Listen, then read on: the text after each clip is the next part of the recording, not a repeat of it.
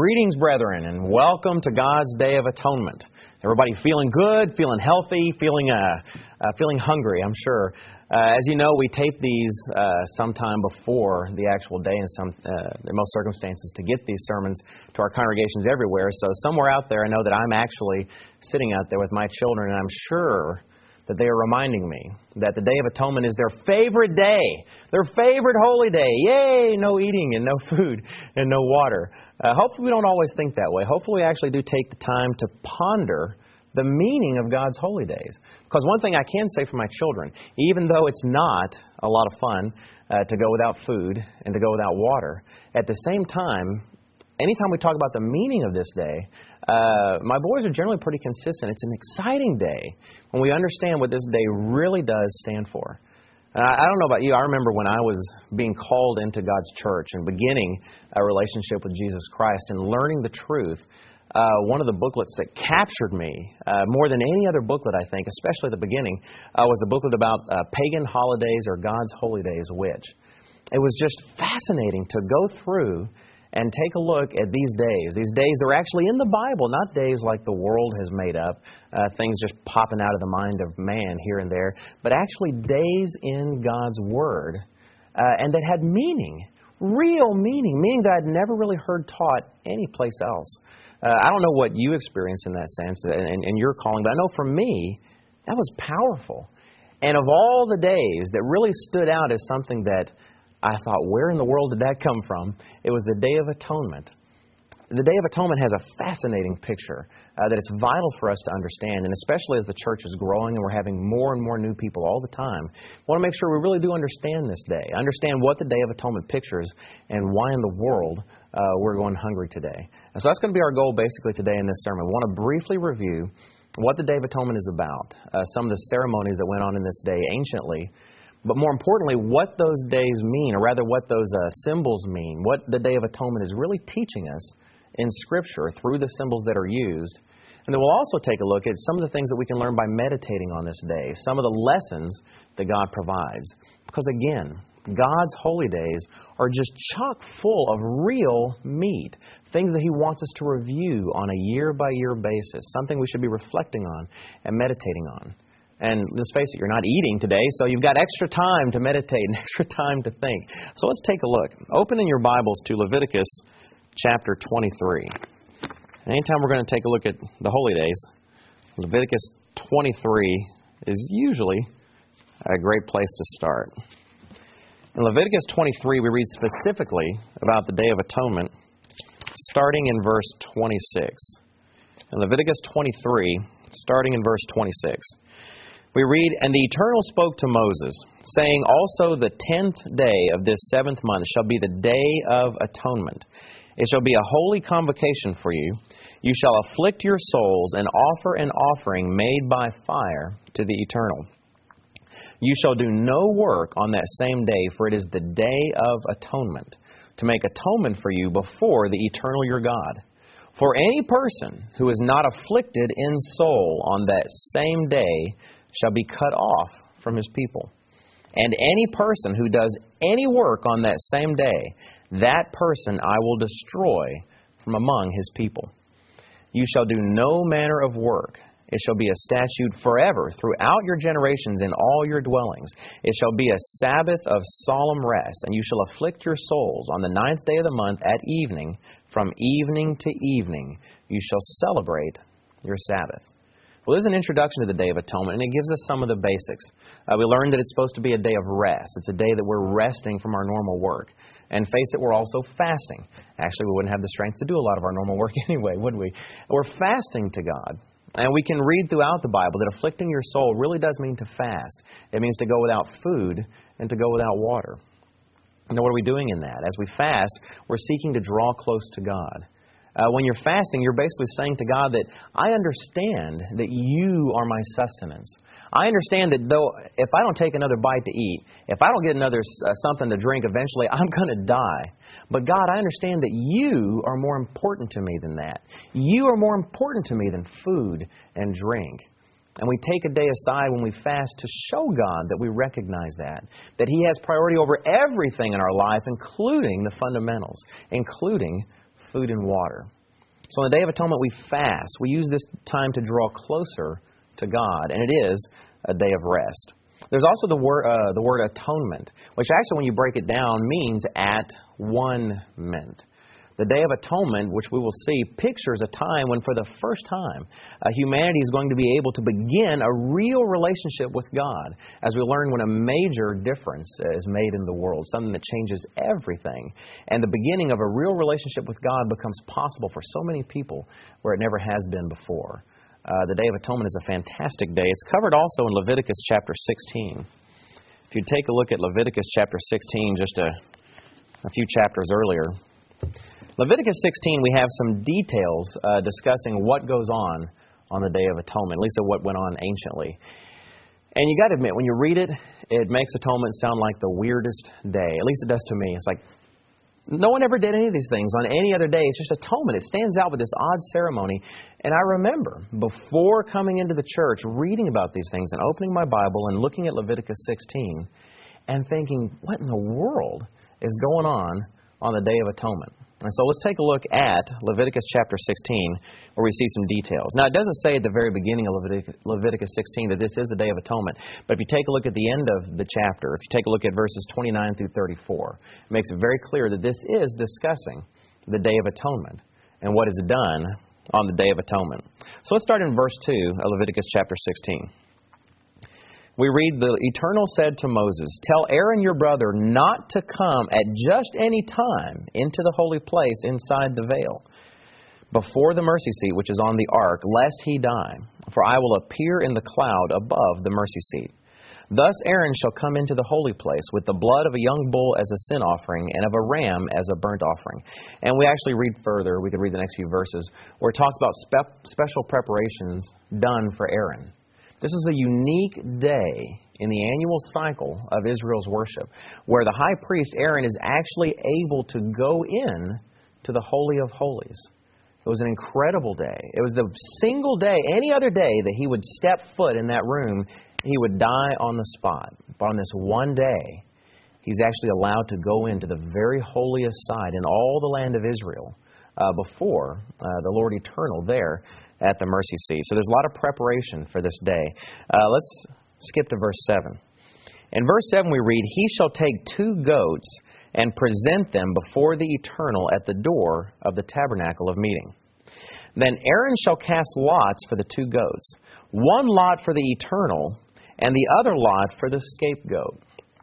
Now, scapegoat is the word that we've used in English, as we will see, to stand for the goat that escapes, the goat that it seems somehow gets to get away. That is an unfortunate translation. That is not what this word means. The word in Hebrew is azazel instead of scapegoat. And it's an odd word. The meaning of the word, some say, has been lost to history. There's a lot of tales about what the word might mean. In fact, if you look at some of the cultures in the Middle East, actually that name is associated with a demon, considered to be the demon that lives out in the wilderness. It's associated with evil things that absolutely aren't good.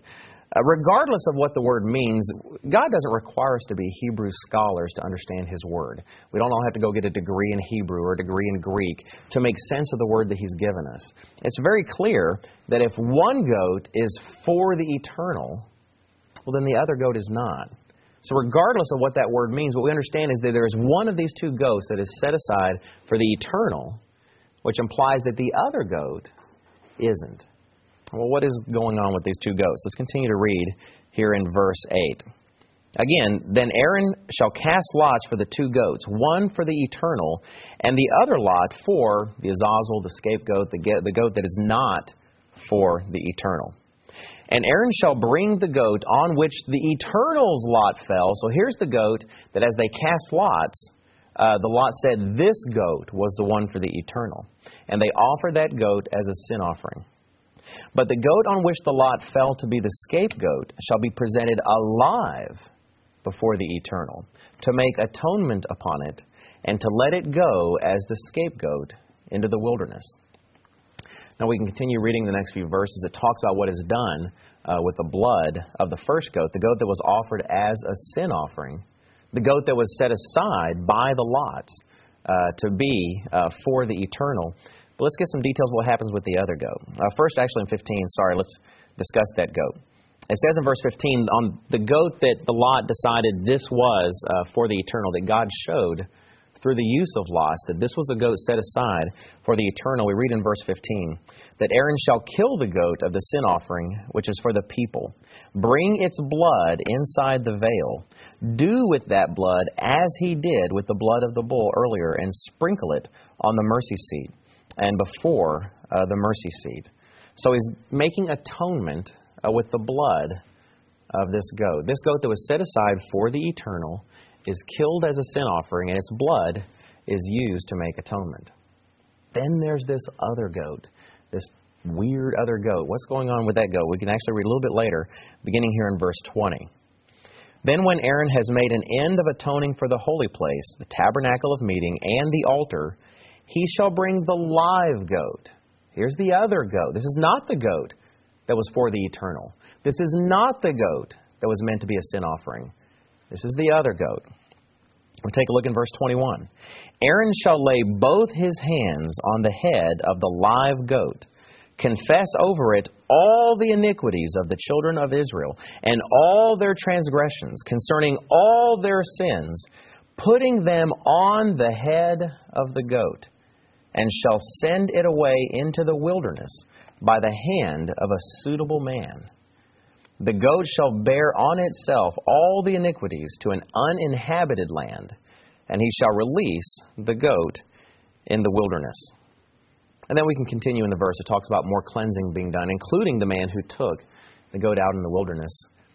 What an interesting ceremony. I mean, how odd and how unique in terms of the ceremonies that God gave to ancient Israel. We do have a goat that, as you might expect in most sacrificial cases, the goat actually is for the eternal, where the priest casts lots, and one lot says, this goat is for the eternal, this goat is not. This goat is something else. And so the goat that is set aside for the eternal is sacrificed as a sin offering.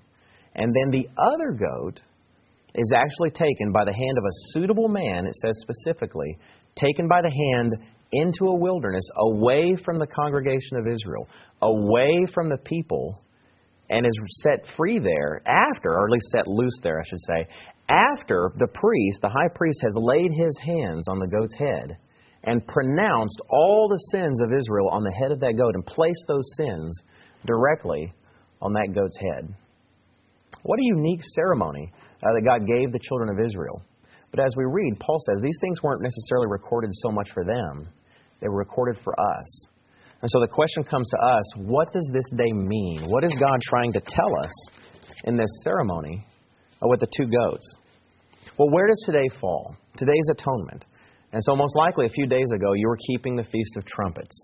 And most likely a few days from now you're going to be headed for the Feast of Tabernacles. Now most likely you've already reviewed, what does the Feast of Trumpets really picture? The Feast of Trumpets pictures that glorious return of Jesus Christ, those trumpets leading up to the return of Jesus Christ, the plagues and the drama that's going to take place on earth as God breaks the will of a hardened earth and hardened hearts inside mankind. And then Jesus Christ returns in glory and power, and all of those who are His will be raised up in the first resurrection and become His children full of power and might, ready to begin their rule on this earth. And that was at the Feast of Trumpets. And most of you know that the Feast of Tabernacles pictures that beautiful millennial reign of Jesus Christ, when the family of God is ruling on the earth, when they are taking care of business, so to speak, and the earth is enjoying all the benefits of having God Himself, the person of Jesus Christ on the earth, ruling and running the show through those that have become a part of that family. So that's trumpets and that's tabernacles. Atonement lies between. Is there any particular event that is coming in the future that happens between the return of Jesus Christ, after that, and before the glorious time pictured by the Feast of Tabernacles? Absolutely there is. And we find the parallel between that event and then what we just read in Leviticus is truly phenomenal. Turn in your Bibles to Revelation chapter 20.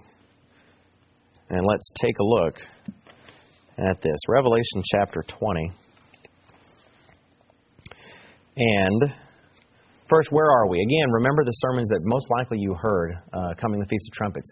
We've had the plagues. We've had the bowls. We've had these horrible and awesome things happening on the face of the earth to break the will of a stubborn mankind and to set the stage for the return of Jesus Christ. And at that last trump, we have had the kingdom declared. We have the saints raised in glory and power. So that's what is just finished. And what do we read in Revelation chapter 20, beginning in verse 1? Revelation chapter 20 and verse 1. Then I saw an angel coming down from heaven, having the key to the bottomless pit and a great chain in his hand. He laid hold of the dragon, that serpent of old, who is the devil and Satan, and bound him for 1,000 years. Bound Satan the devil for 1,000 years. That being that has just wreaked havoc on the earth, running around virtually at will, deceiving the nations of mankind, has been bound and is going to be taken away from the rest of the earth for 1,000 years. And it says, he cast him, this is verse 3, he cast him into the bottomless pit and shut him up and set a seal on him so that he should deceive the nations no more till the 1,000 years were finished. But after these things, he must be released for a little while. And then we can continue in verse 4. We actually see thrones being given to the saints and judgment being committed to them and the beginning of the rule of God, of Jesus Christ on this earth for 1,000 years beginning. But it begins with this very pivotal moment. Take a look at not the contrast, but compare Leviticus and the events we see in Revelation chapter 20. We have a goat that is not the eternal, that is not symbolic of Jesus Christ. We have a goat that is something else. And we have that goat, we have sins being pronounced on the head of that goat, and that goat being taken away from the congregation.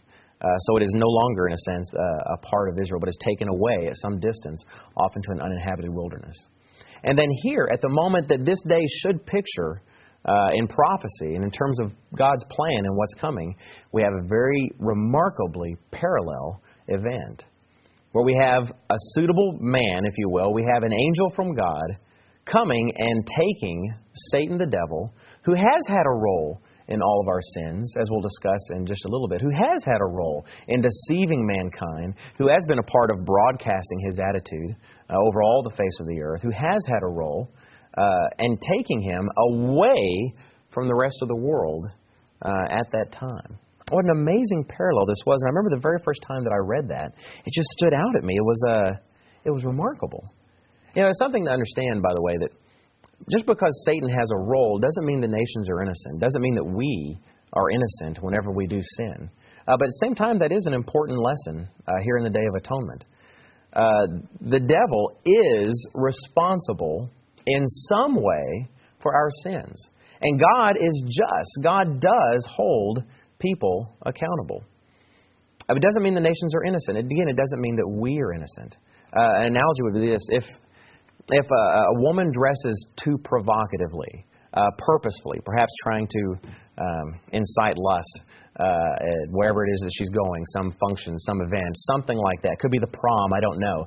And young men that may look upon her do just that. They see and it's like, wow, they go the whole cartoon route. Their eyes bug out, their tongue drops down, whatever the case may be.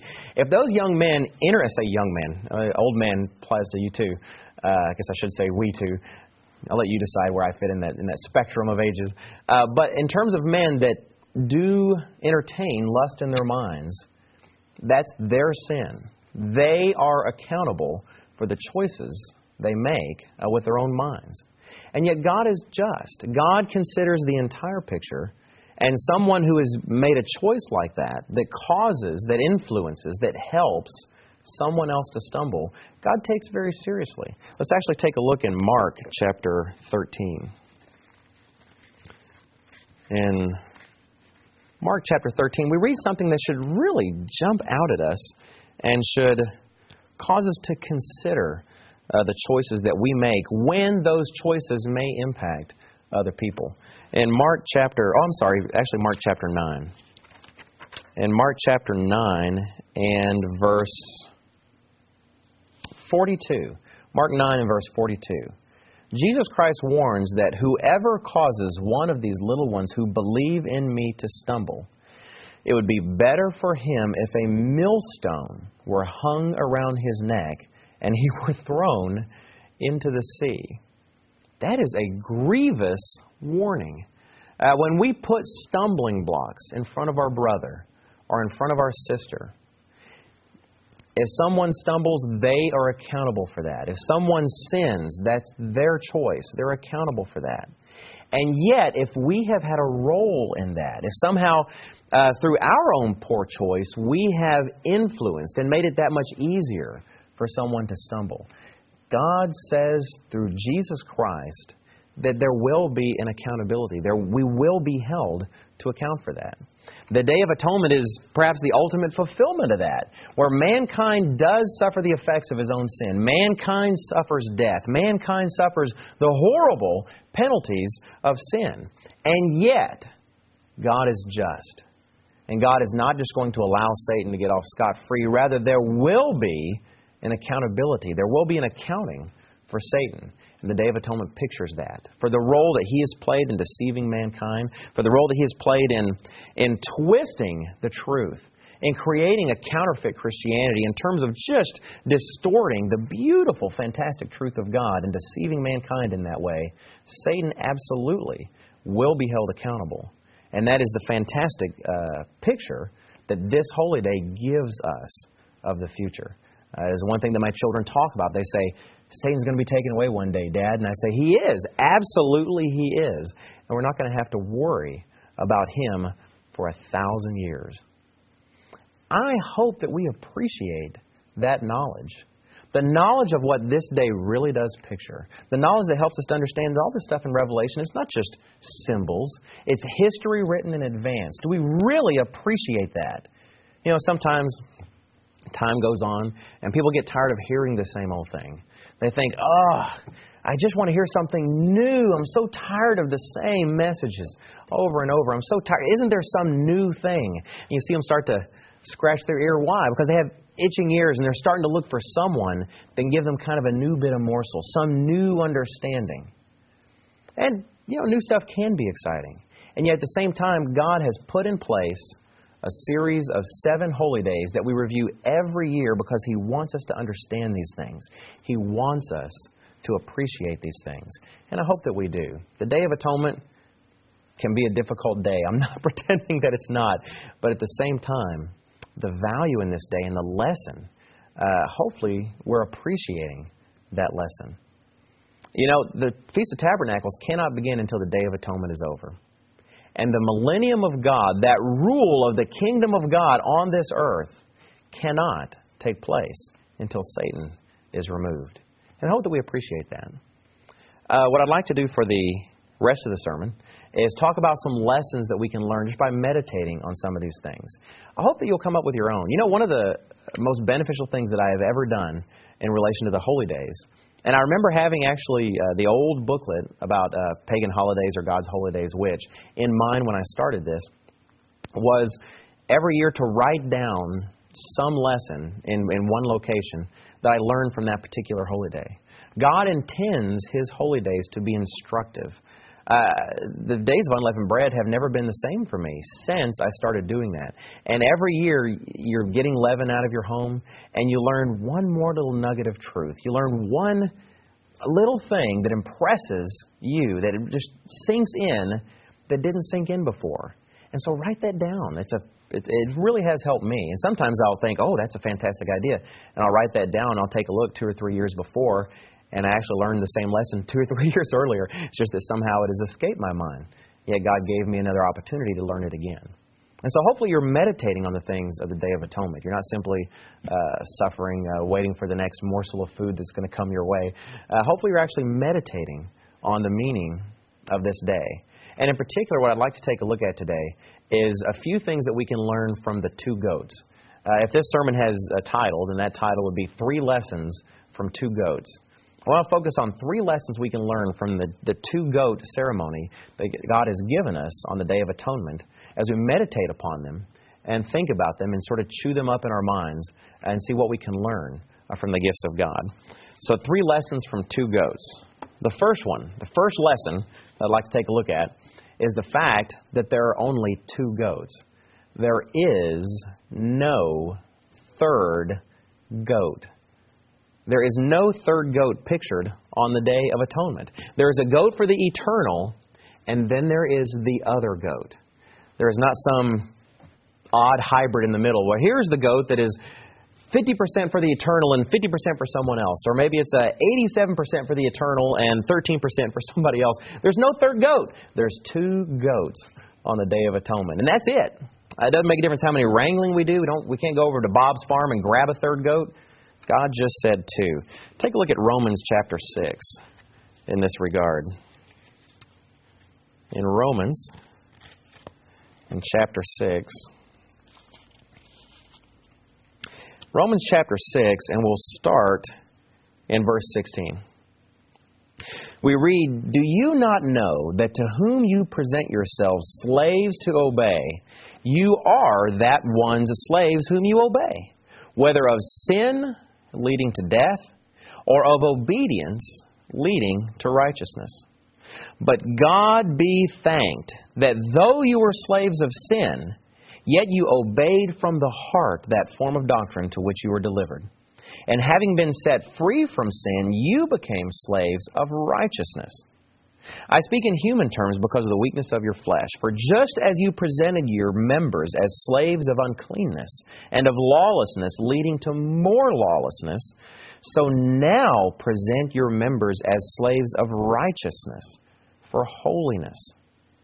For when you were slaves of sin, you were free in regard to righteousness. What fruit did you have then in the things of which you are now ashamed? For the end of those things is death. But now, having been set free from sin and having become slaves of God, you have your fruit to holiness, and the end, everlasting life. For the wages of sin is death, but the gift of God is eternal life in Christ Jesus our Lord." It's one or the other with God. There is no in between. There is no compromise position in some way. Go back to the Garden of Eden and consider Adam and Eve. God didn't say, well, here's this tree that you can eat of. This is the tree of life. Good tree. Good tree. Oh, good choice. You can have this tree. Then there's this other tree, the tree of the knowledge of good and evil. Don't eat of that tree. Absolutely not. Then there's this third tree, this little shrub here in the middle. You can eat it. You're going to feel a little bit guilty, but it's not that big a deal. God didn't give them 3 choices. He gave them 2. There are 2 choices. There are 2 goats. Christ said there was a path. There were 2 paths, right? He said there is a narrow path and there's a broad path. He didn't say there was some other path that we could walk, that somehow we were allowed to put 1 foot over here in the narrow path and 1 foot over here in the broad path and just sort of straddle the 2. There are 2 paths. God is not a God of compromise when it comes to His way. He wants you fully and completely committed. He doesn't want you to be some kind of odd DNA expert trying to blend the 2 goats together into some third way, because there is no third way. There is no third goat. Let's take a look at Exodus chapter 10. In Exodus, in chapter 10, there is a phrase that jumped out at me the first time I noticed it and thought, I really like the way that was said. And in this one verse, I found sort of something I've really hung my hat on. It's something I've really come to pretty often. In Exodus chapter 10, we have the ongoing debate, if you will, between Moses and Pharaoh. Moses says, we're going to go out and worship God. And Pharaoh says, no, you're not. And things start to get kind of rough. And he says, well, I'll tell you what, if you'll do this or if you'll do that, compromise in some way, and then I'll be happy to let you go. That would be a good deal, Moses. In Exodus chapter 10 and verse 24. Exodus 10, and we'll start in verse 24. We read, Pharaoh called to Moses and said, Go, serve the Eternal. Only let your flocks and your herds be kept back. Let your little ones also go with you. But Moses said, You must give us sacrifices and burnt offerings, that we may sacrifice to the Eternal our God. Our livestock also shall go with us, not a hoof shall be left behind. For we must take some of them to serve the Eternal our God. And even we do not know what we must serve the Eternal, what we must serve the Eternal until we arrive there. And then the Eternal hardens Pharaoh's heart, and again, they don't get to go.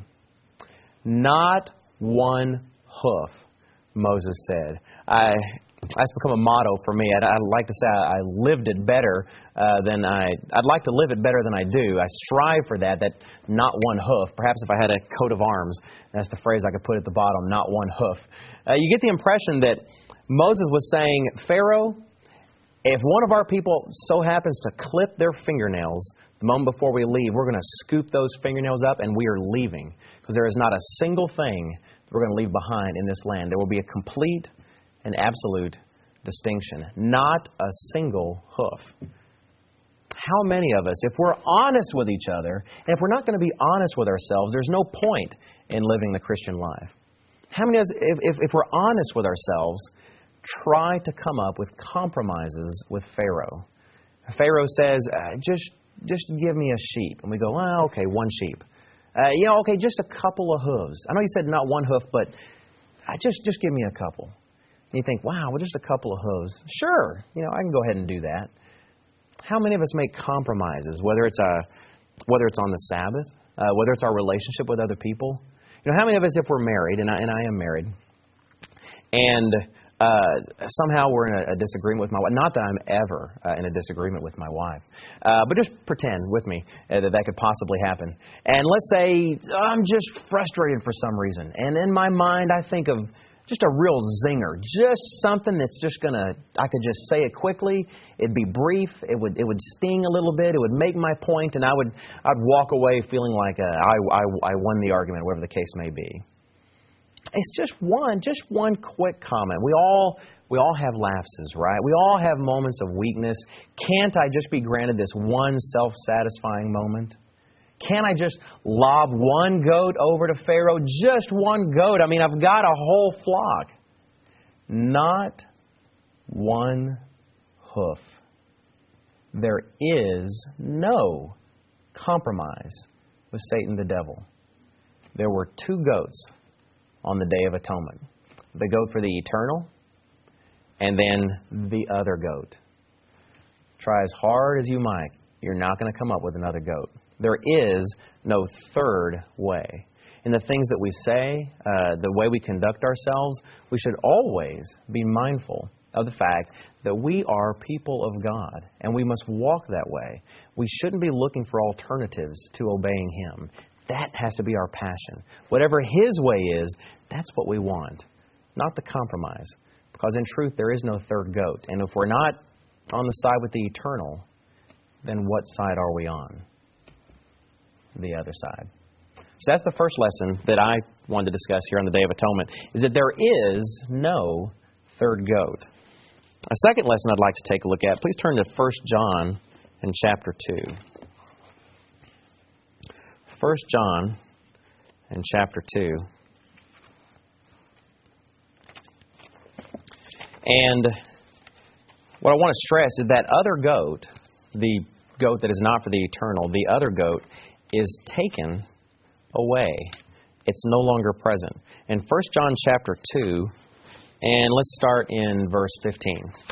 In 1 John 2 and verse 15, we read the Apostle John telling us, "Do not love the world or the things in the world. If anyone loves the world, the love of the Father is not in him. For all that is in the world, the lust of the flesh, the lust of the eyes, and the pride of life is not of the Father, but is of the world. And the world is passing away, and the lust of it. But he who does the will of God abides forever." The world is going to pass away. This society, everything that we see around us that has nothing to do with God, that is truly not a part of God's way, of the way that God would do things, the way that God would see things, anything like that is going to be utterly and absolutely removed. And in the same book, here in 1 John, look a little later in chapter 3. In 1 John chapter 3 and verse 8. We read, "He who sins is of the devil, for the devil has sinned from the beginning. For this purpose the Son of God was manifested, that He might destroy the works of the devil." Jesus Christ is going to absolutely, completely, unalterably, He's going to destroy completely the works of the devil. There will be nothing left that has Satan's scent on it, Satan's smell on it, Satan's way about it. It will be completely and absolutely destroyed. It says, for this purpose, this is why He's come. When all is said and done, all that will be left are those things that reflect the character, the nature, and the quality of God. Everything else completely and absolutely taken away. Turn to Isaiah chapter 11. In the book of Isaiah, chapter 11, it's most likely a very familiar verse to all of us, but there's an aspect about it that I would like to stress. In Isaiah chapter 11 and in verse 9. Isaiah 11 and verse 9.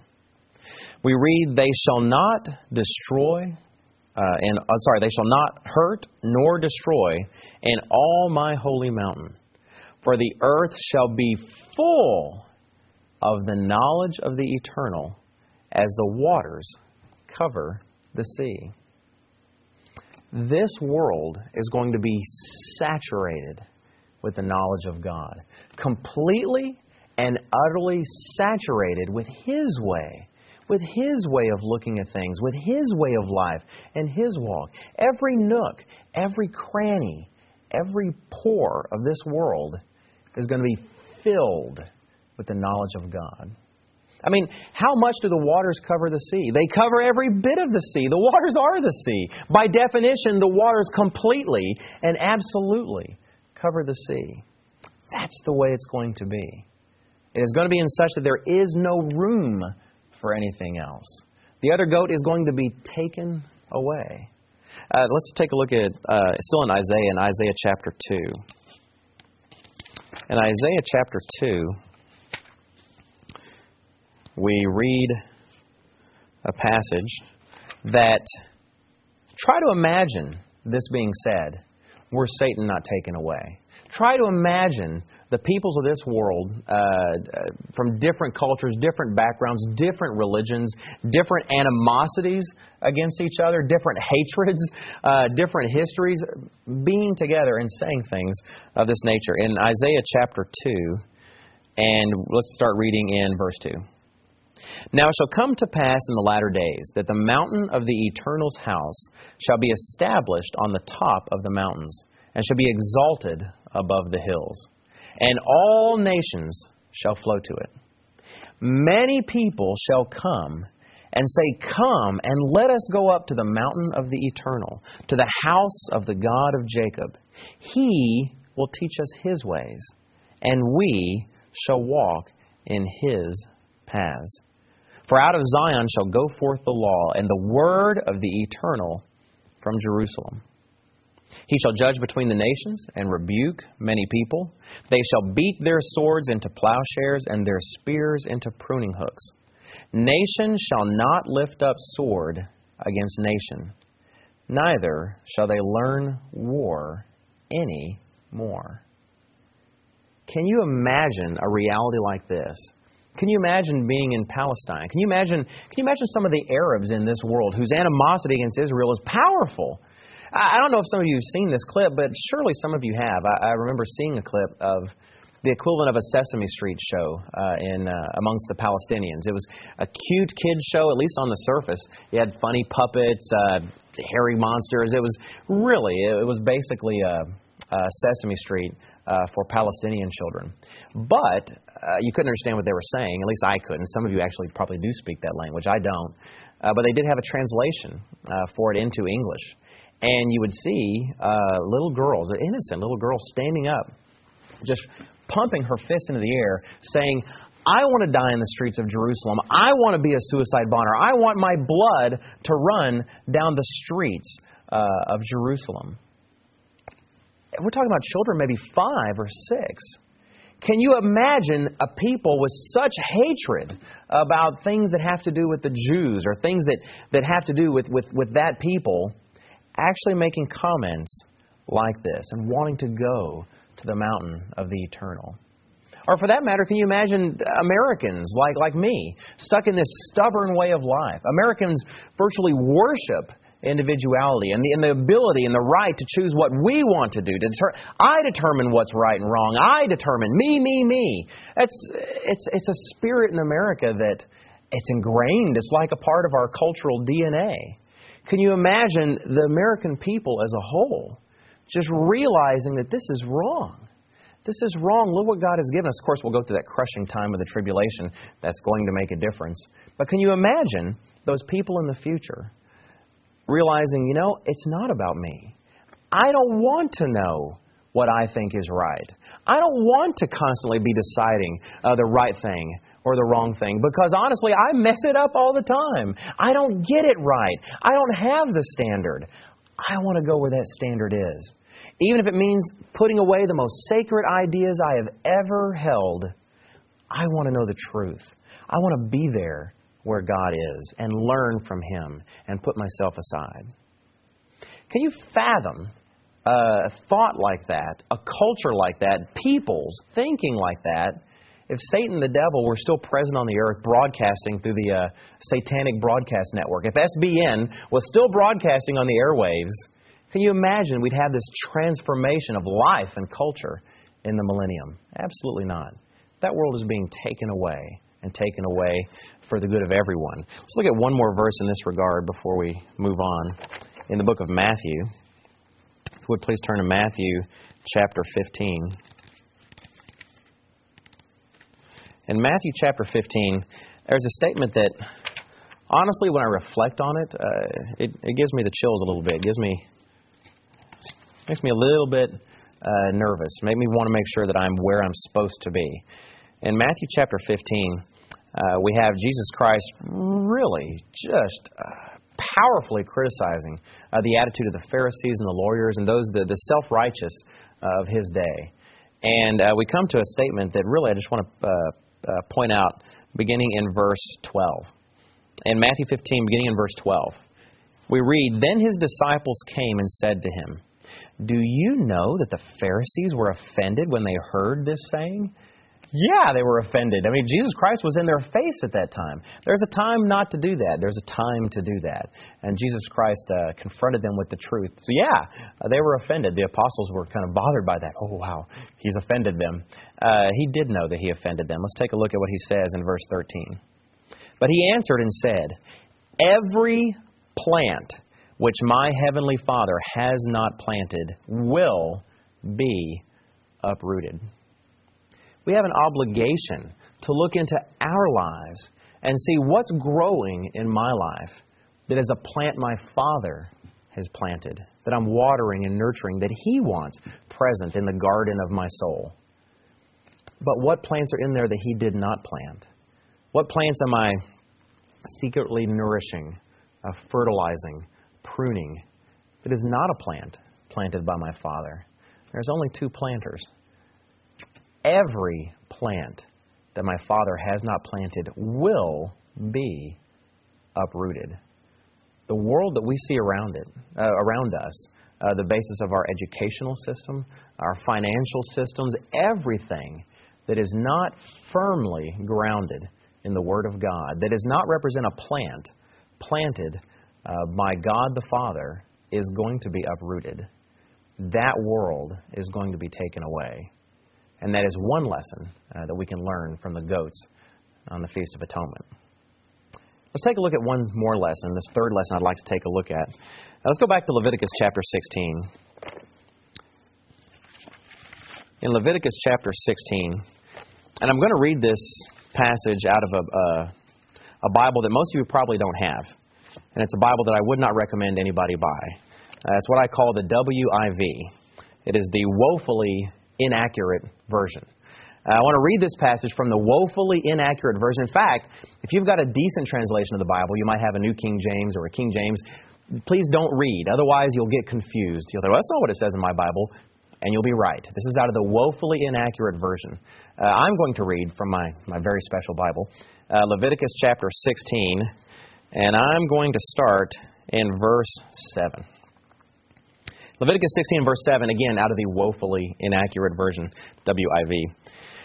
We read about Aaron. It says, "He shall take the 2 goats and present them before the Eternal at the door of the tabernacle of meeting. And Aaron shall carefully examine the 2 goats, looking at every hoof, looking behind every ear, looking into the nostrils, checking out the tail, checking out the pupils and the eyes. And Aaron shall carefully determine which goat is the Eternal's and which goat is the other." Your Bible does not say that. Aaron did not pick between the 2 goats. What did they do? They cast lots. They cast lots for the goat so that God could show them which goat was which. God had to choose the goat. And that's the third lesson I'd like to present today.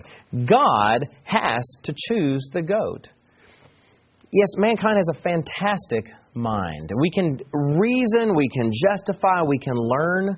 But when it comes to the truth of God, when it really comes to those things that matter in this world, when it comes to matters of reality, matters of what God's way is, what the truth is, the things we should be doing, what sin is, the way of life that we should walk, God has to show us the goat.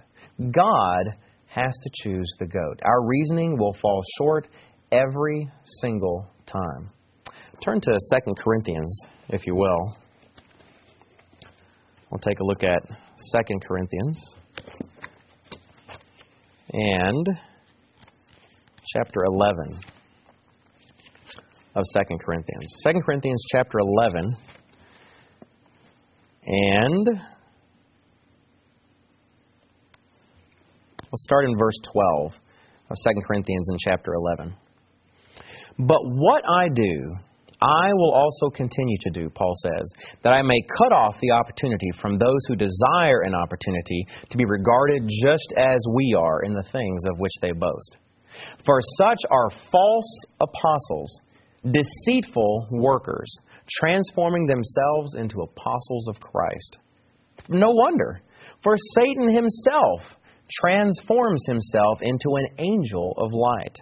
Therefore, it is no great thing if his ministers also transform themselves into ministers of righteousness, whose end will be according to their works." Satan can deceive. Satan can deceive. And it's wrong for us to think that somehow we're immune to that if we get lax, if we're not paying attention, if we're not in tune with the mind of God, if we're not asking God to fill us with the mind of Christ. Satan is subtle, incredibly subtle. Actually, let's make that point. It's worthwhile just to turn to the verse in Genesis in chapter 3. In Genesis, in chapter 3, we're introduced to Satan for the first time in the Holy Text, in the text of the Bible.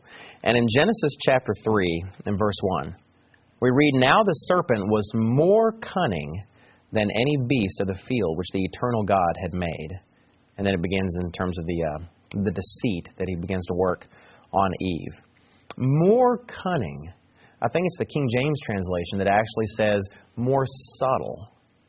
Satan is subtle. He is powerful in that sense. Satan doesn't come right out and say, "Hey, I'm a false apostle. Here I'm inspiring this guy, and he's got a lot of wacky ideas, and I really want you to believe that because I would love to pull you away from the truth of God." How great it would be if he did that. Or if he did that, we could say, "Hey, Satan, I'm not interested in that." But he doesn't do that. And believe me, there are a lot of wacky ideas out there. With the internet, anybody can publish. Anybody can publish. Someone can have just the strangest off-the-wall idea, and there's a website for that. They start their own church. I mean, how many churches of God are there out there where people are just proclaiming, well, this difference and that difference and that difference? Thank you, Internet. The Internet, to me, is just one of the best pictures of the tree of the knowledge of good and evil. Is such a mix. It's such a mix.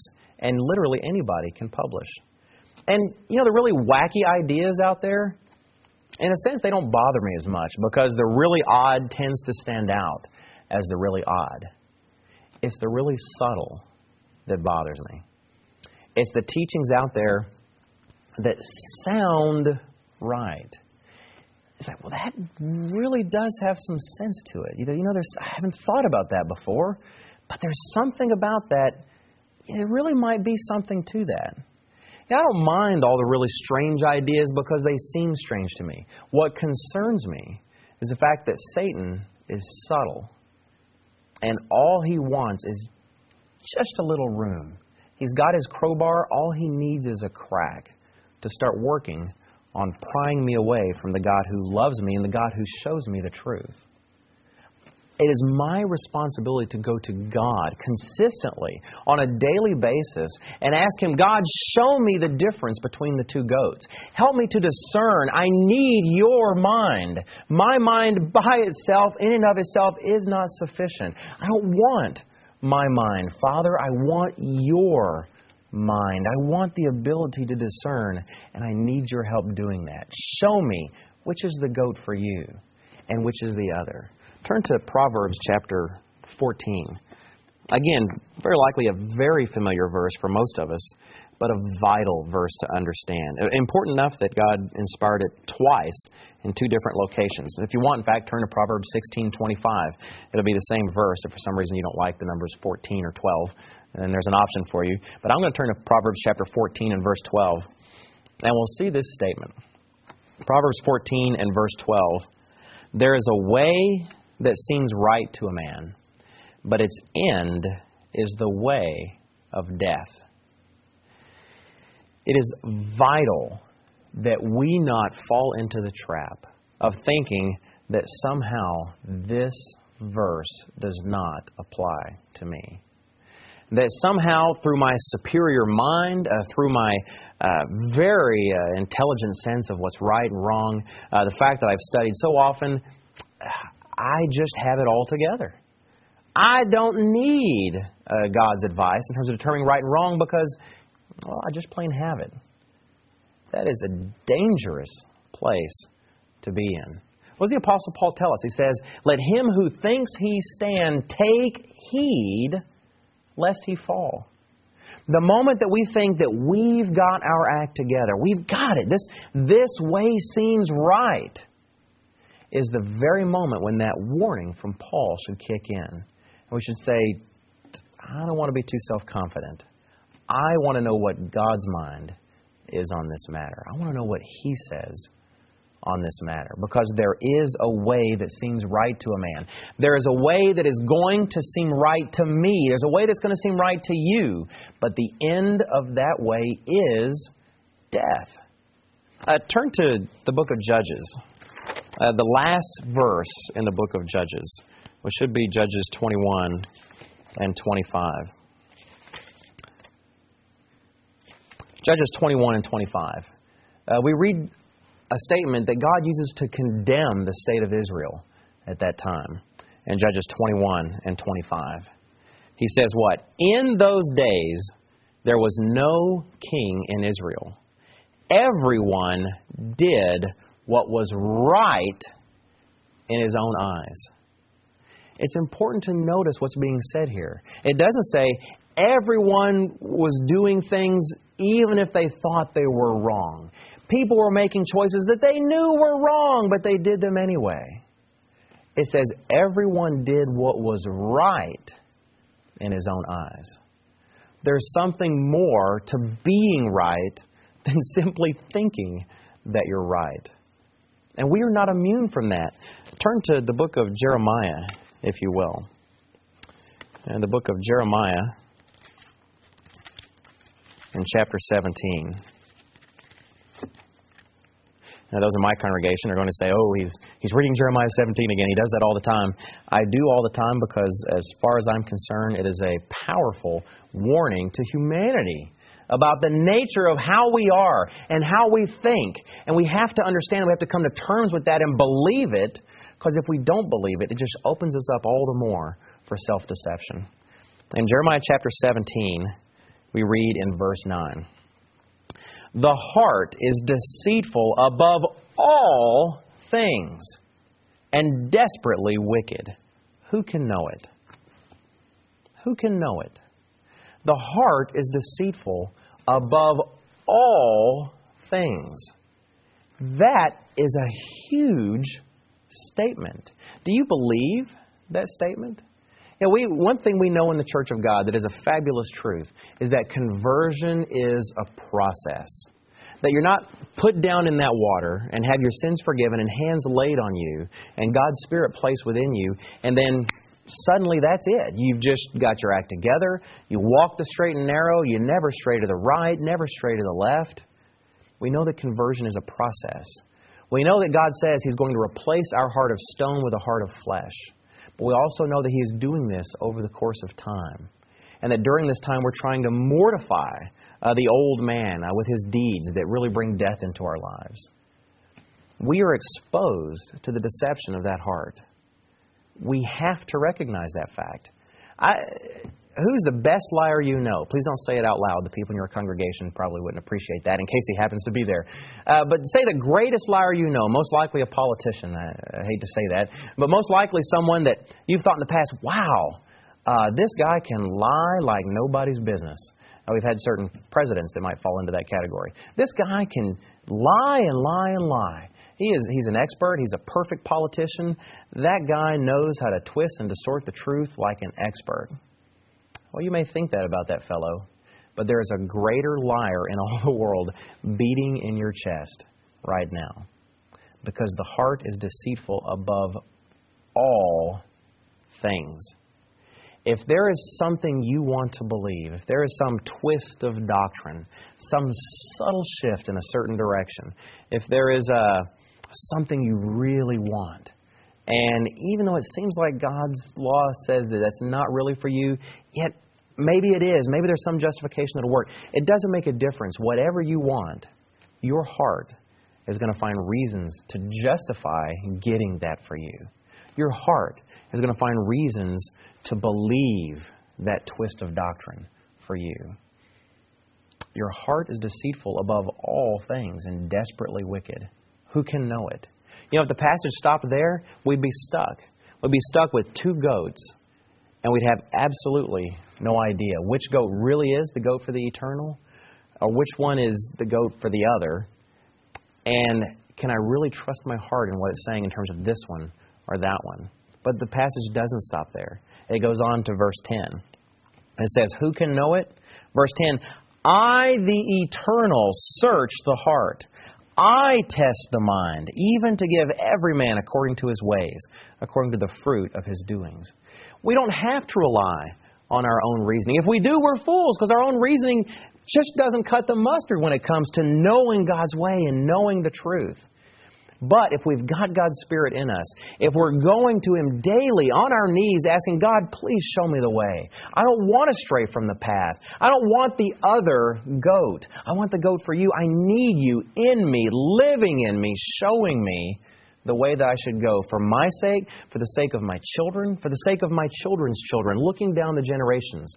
I want to be a man of God. And to do that, Holy Father, I need your help. One of the lessons of the Day of Atonement is that only God can distinguish between the two goats. Those are three lessons I wanted to discuss today. The first was that there is no third goat. There is no compromise. We've got the goat for the eternal on the Day of Atonement, and then we've got the other goat. There is no third goat. There's no putting those together. There is no middle way between God's way and Satan the devil's. And God wants us to choose. And as we leave the one, He wants us to leave not a hoof behind while making that choice. Now, the second lesson was that, the world associated with that other goat is passing away. If we are involved in that world that when it comes time for God to throw that into the trash bin of history, is going to take us along with it. Our roots so sunk into that way of life, that satanic way of life, the culture that Satan the devil has crafted, that when it comes time to cast it aside, to take the goat into the wilderness, that it's going to end up taking us along too. Hopefully not. Hopefully we're coming out of her as we're instructed to do, and we're leaving that way behind, because that world absolutely is passing away, and the foulness and filth of it is no longer going to be a part of the world in tomorrow's world. And then there's the third lesson. God has to show us the goat. It's not for us to decide. It's not for us to figure out. We have to take advantage of the things that God gives us. He gives us His Word. He gives us His ministry, which is meant to be there. Read in Ephesians, to prevent us from being tossed about to and fro by every wind of doctrine. God puts everything in place that we need to be able to discern the truth if we're willing to take advantage of those things. Not simply look to our own heart, not simply look to our own ways to find that path, but rather to ask God to distinguish between the goats. Well, brethren, I hope that you have had a fantastic Day of Atonement. I know you're hungry. I can almost hear your stomachs growling through the camera. I hope you have a fantastic meal when you finally break your fast. I hope that my kids finally get what they're looking for here at the end of the Day of Atonement. And truly, I hope you recognize that even though it is a fast day, it really is also a feast. It's an opportunity, unlike any other holy day we have, to feast not on food and not on drink, but to feed on Christ, as Mr. Meredith is so often recommending that we do. So have a fantastic rest of the Day of Atonement and have a fantastic Feast of Tabernacles.